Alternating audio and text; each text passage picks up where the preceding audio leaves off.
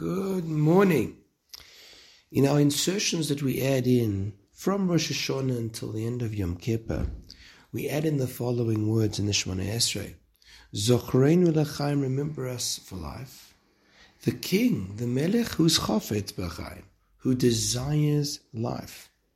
V'chosveinu b'sefer chaim, and write us in the book of life. Lemancho, for your sake, Elokim Chaim, the living God.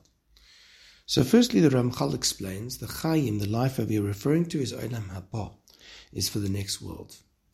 Make us, Hashem, that we merit to be B'nai Olam Haba, candidates for the next world. And therefore you are going to help us in the year to come. Give us opportunities to serve you and help us grow in Yiddishkeit.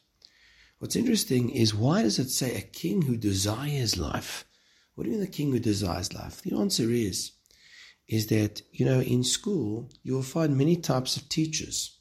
There'll be a teacher who's behind you and wants your success, and there'll be a teacher who's doing it as a job, and they don't really care if you're successful or you're not successful. Melech Chafetz B'chaim means he created us, he endowed us with challenge, and gave us the instruction manual for life called the Torah.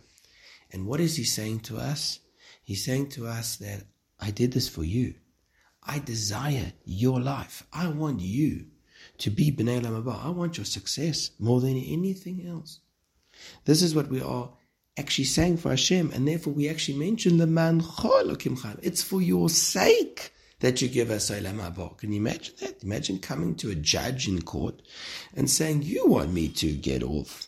Please, for your sake, get me off. It's an unbelievable thing. But it reminds us of HaKadosh Baruch Hu's love for us. And therefore, I think these words before Yom Tov should be underlined in the Siddur. The king who desires life. He wants our success. Have a wonderful day.